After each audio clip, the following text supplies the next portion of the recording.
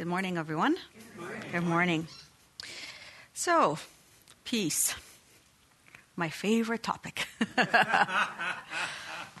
I walked a lot of kilometers for it. Trying to figure it out. Trying to live it. Trying to understand it. Trying to embody it. Trying to make peace with all of these ideas that I had about peace.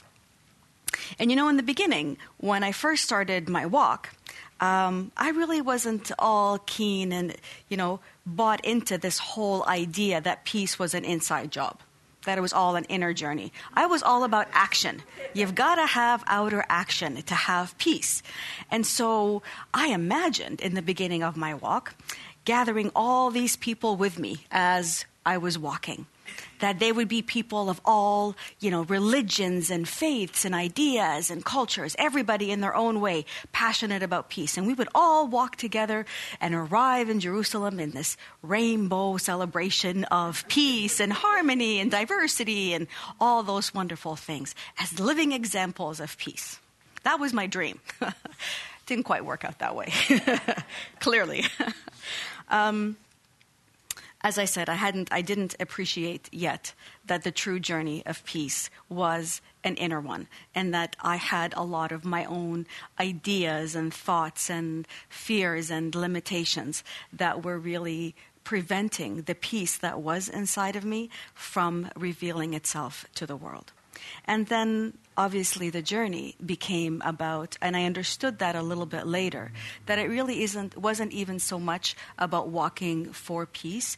It was walking to unravel and to reveal all of those ideas and limitations that were inside of me that were blocking that peace from fully manifesting in the world. And so I began to look at the journey, at each experience, at each person that I met as the opportunity to truly understand that aspect within me, of me, that was just holding on so tightly, that wasn't really willing and ready to let go and to reveal the peace that was already inside. Now, and I noticed a lot of things about myself. When you begin on this kind of a journey of inward looking, you begin to notice. And so what was one of the first things that I noticed about myself as I was walking? And these were not easy things to look at. I was actually very quick to anger, very quick to feeling stressed, very quick to feeling frustrated when things didn't work out my way, or when things didn't work out exactly as I had imagined them or I had planned them, big peace march and all that aside. The other things that would simply show up in front of me and I would just get frustrated at.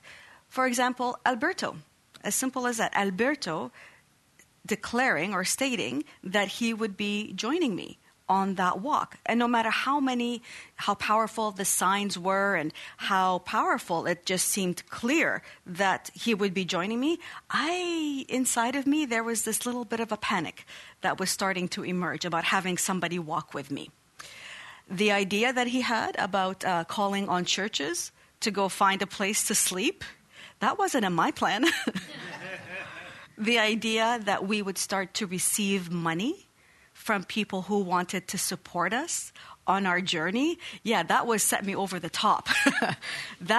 I couldn't handle. I could feel my resentment. I could feel my resistance. I could feel all of my frustration coming out at all of these changes that I was having to make and having to adapt myself to what I thought really was my way and my walk, and he should just simply go along with what I wanted to do. Okay? That was really also part of my plan and the idea that I needed to overcome. Clearly, a lot of work to do. So one of the first things I noticed about the journey was my emotions. I really had no control over my emotions, let alone mastery. And it reminds me of, there's the story of when Jesus and some of his disciples were crossing the Sea of Galilee. And he was sleeping, and a storm suddenly kicked up and was rocking the boat, and water was starting to enter into the boat. And so the disciples, all panicked, started to, wake him up. Come on, wake up. And, we're going to drown. And Jesus very calmly wakes up and says, what are you afraid of? And simply declares to the waters to calm, and they calm down.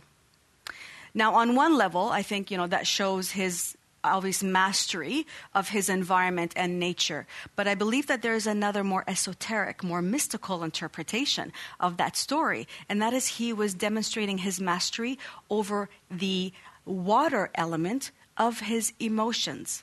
Emotions are normally associated with the waters. So he was showing us how he was the master of his emotions.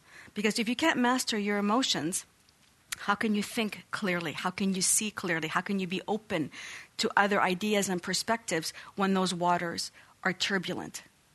And so controlling and, working towards mastering my emotions, I understood was a very important step in the spiritual journey that I was actually walking, and not merely the physical journey that I was walking. And that is part of the journey of every one of us who is here on that inner journey.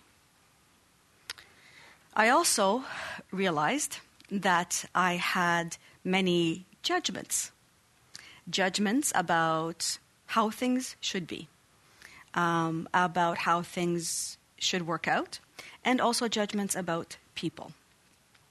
And that revealed itself very early in the journey, during the walk, when Alberto and I found ourselves having to take shelter and waiting, actually, for a priest to show up at a train station. It was the only thing that was open that was warm. And so we headed into the train station just to warm up a little bit. And as we were sitting at the coffee shop there, warming up, these two gentlemen with their dog, who looked a little bit unkempt, looked like they could use a shower, looked like they had, maybe been there for a while. They were sitting not far away, and they started to look at us with our backpacks. And, we also hadn't showered in a couple of days, so we didn't look all that much different than they did. And, they motioned for us to come over. And inside of me, I'm thinking, they surely do not think that we are like them, that we are vagabonds, because they looked like that. And in fact, when they introduced themselves and they introduced their dog, the dog's name was Vagabond. It's a true story. And inside of me, I'm sitting there talking to them, and inside of me, I'm going, I just hope nobody is seeing this and thinking that I am like them, that I too, I'm a homeless person. Turns out that they are people. They just wander from place to place. They don't have a home. They just live on the streets, and sometimes they play music to, make some extra money, but they are essentially vagabonds. And I caught myself doing it, but I couldn't stop doing it. It's like, I hope nobody's watching. I hope nobody sees that this is that, and they think that I'm like this. I'm somebody who's respectable. I quit a job. I have money. I'm doing this because I want to do this, not because I have to do this. And all of these judgments about these individuals, forgetting that only a day earlier, I had been judged myself, as a matter of fact, by other people who saw me and saw Alberto and I sitting in a park having something to eat, and they cast us that, that glance and that look of, these homeless, these poor people that are sitting there in the park having their meal. So I had been judged, and I was judging another, and had not realized what I was doing. It's a hard thing to look at that aspect of yourself. But I did, and I understood that part of the journey is making peace with those judgments that we each have in the secret corners of our heart. We all have those judgments of other people and how people should be. Expectations was another big one, kind of connected to judgments, expectations about how people should behave, about what's good and what's bad. I had that especially harshly with priests, because part of our journey involved having every single night to go knock on a door and ask for a place to sleep, which meant that we were opening ourselves up to being rejected. And that happened. And it happened more than once. And I remember the first time that it happened, I was in shock. It's like, how can you say no? I mean, isn't it your job?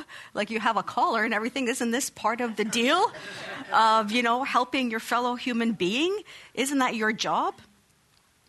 And the first time that it happened, it was a shock. The second time that it happened more than once, but there was one night specifically that I remember.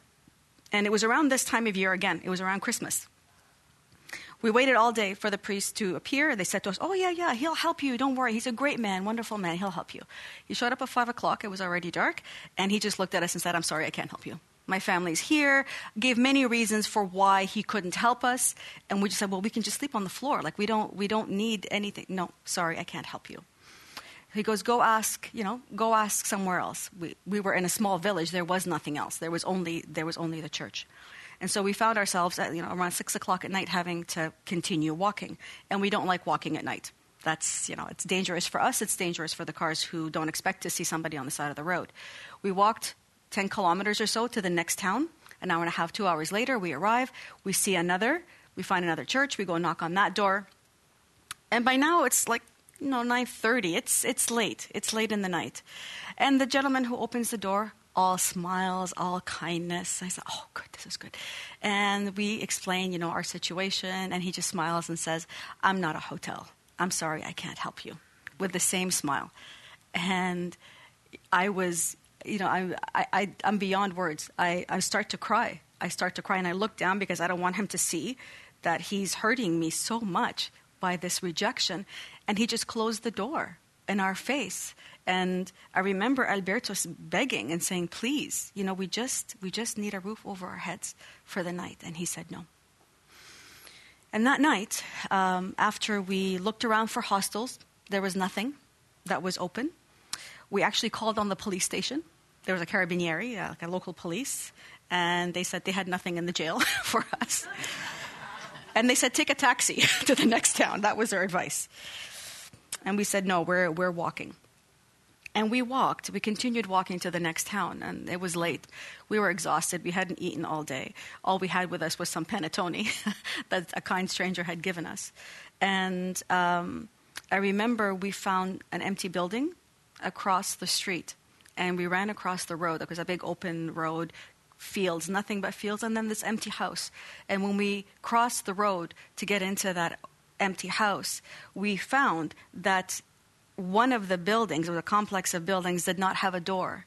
And it was enough for us. We walked in, and all we saw was just ground. It was just earth, compact earth that was frozen, but at least we had 4 walls. And the windows, which were quite high up, didn't have any glass, but it didn't matter because the wind was blowing up high. We could at least have shelter below. And what was amazing about that night, and why it will always stand out in my mind, is because when we looked to see what was there, all we saw there was some hay. We saw there was a towel, like a big towel, and a trough for feeding the animals. We had landed in a manger. All we needed was like the baby Jesus in the picture, and the picture would have been complete. Now, my judgments of those priests who rejected us stayed with me for a long time, and it burned because it was like the injustice of it. How can you say no? Until I learned weeks later that the priests were given orders from their bishops specifically saying to them, do not allow people that you don't know into your homes or into your properties, because there have been incidents where priests have been hurt. And so I didn't know that. So I was very quick to obviously judge and condemn those who did reject us, but it certainly made me appreciate so much more those who went against those orders and who took us in anyways. So those judgments, those expectations, really, the highest, the harshest expectations, the biggest expectations and the biggest judgments that I have really are of myself first. Let's be honest here. They're of me first. And all I was doing was projecting them out onto other people. And so I realized that the first peace that I needed to make was with this inner tyrant, that inner dictator that kept demanding that things must be done a certain way and that people should behave in a certain way. So it was that inner dictator that I first needed to make peace with, because not only was she keeping me from my own peace, but she was creating a barrier between me and other people and making me forget that they too are brothers and sisters on their own journey as well, with their own judgments and their own expectations as well, that they are working through. And so the first piece I understood was with this little dictator who had a very harsh stand on how things should be. Of course, I had fears, too many to name, but I will focus on the one which was persistent throughout those 13 months of walking, and that was the journey, the fear, actually, of being truthful and authentic about the full extent of the journey that we were truly on, that it wasn't just, an adventure and a walk and all these wonderful experiences and a journey for peace, which was, of course, it was all of that. But underlying this whole journey, it was a spiritual journey. It was a journey of the spirit. It was a journey into all of those unknowns that so many people have such a difficult time speaking about. And of course, I spoke about them when I was with people who understood what I was speaking about. There was no risk. Of course, I opened up and spoke about everything. But with everyone else, Alberto used to call me Marketing Moni. The marketing people that you meet, I was one. And he would not say it nicely. It's like, there she goes, that fake smile, that pleasant, whatever, saying all the right things, but truly keeping a barrier in front of you, a barrier as to what you were really thinking and what you were really feeling. But just being pleasant and nice and speaking about everything else, but the full extent and the full truth of what was happening inside of us. And, of course, it takes courage to speak your truth in every single moment. And that is a journey, my friends, that continues to this day. It is not a journey that ended in Jerusalem by any stretch of the imagination. And the invitation to be authentic in word, in thought, in deed, that is a journey, I think, for many of us as well. Those fears, those judgments, those expectations, I've come to appreciate with time that they are aspects of a mind that is still very rigid, a mind that hasn't yet been elevated to its highest state, to a mind that essentially has not yet been touched by the love and by the consciousness that resides in the heart. I had not mastered or come close to mastering my thoughts and my mind because I was not yet ready to open my heart. Because when you open your heart, you allow, obviously, the love and the light and the consciousness of the fullness of the Christ to really sit on its throne in the kingdom of the heart. And when love is there as the ruler, it transforms everything. It transforms your thoughts. It transforms the mind. It transforms the emotion. It transforms everything. And when love is the ruler, you have the beginning of peace. It begins with love. It is the foundation for what to me is next, which is peace. Now, at this time of year, obviously we're all very busy. There's lots of to-dos and there's lots of motion and lots of activities. But at the same time, when I look around, I still feel a stillness. I still feel a hush that kind of pervades everything. Maybe it's the snow. Maybe it's the snow, the way that it blankets everything. It kind of absorbs the sound of everything. I don't know. There's also that sense of anticipation. There's that sense of good things that are going to be coming. And and I can't help but feel that this is exactly what pervaded on that holy night when the infant Jesus was about to be born. That mystical power that brought Mary and Joseph together was the same power that also conceived this child of the star, this child of perfection, this child of purity and beauty and grace. His birth not only reminds us of his perfection, but it reminds us of our perfection as well. And so as we kind of go deeper and we journey into this season at Advent that is leading us with heightened anticipation to the coming of the Christ, the invitation is to withdraw from all of the outer world and to enter the inner sanctuary, the inner cave, the cave of the heart. It's the place, obviously, where peace dwells and where it is once again ready to be born, just as an innocent child is born. And it's going to be born surrounded by love, by simplicity, by grace. And we're invited to witness this birth, to hold this child, and to embrace it as the most precious gift that we can truly be given. And to know in that moment that we touch it, even if it's for a fleeting instant, the wonder and the marvel and the peace that each and every one of us truly is. And so it is. Thank you.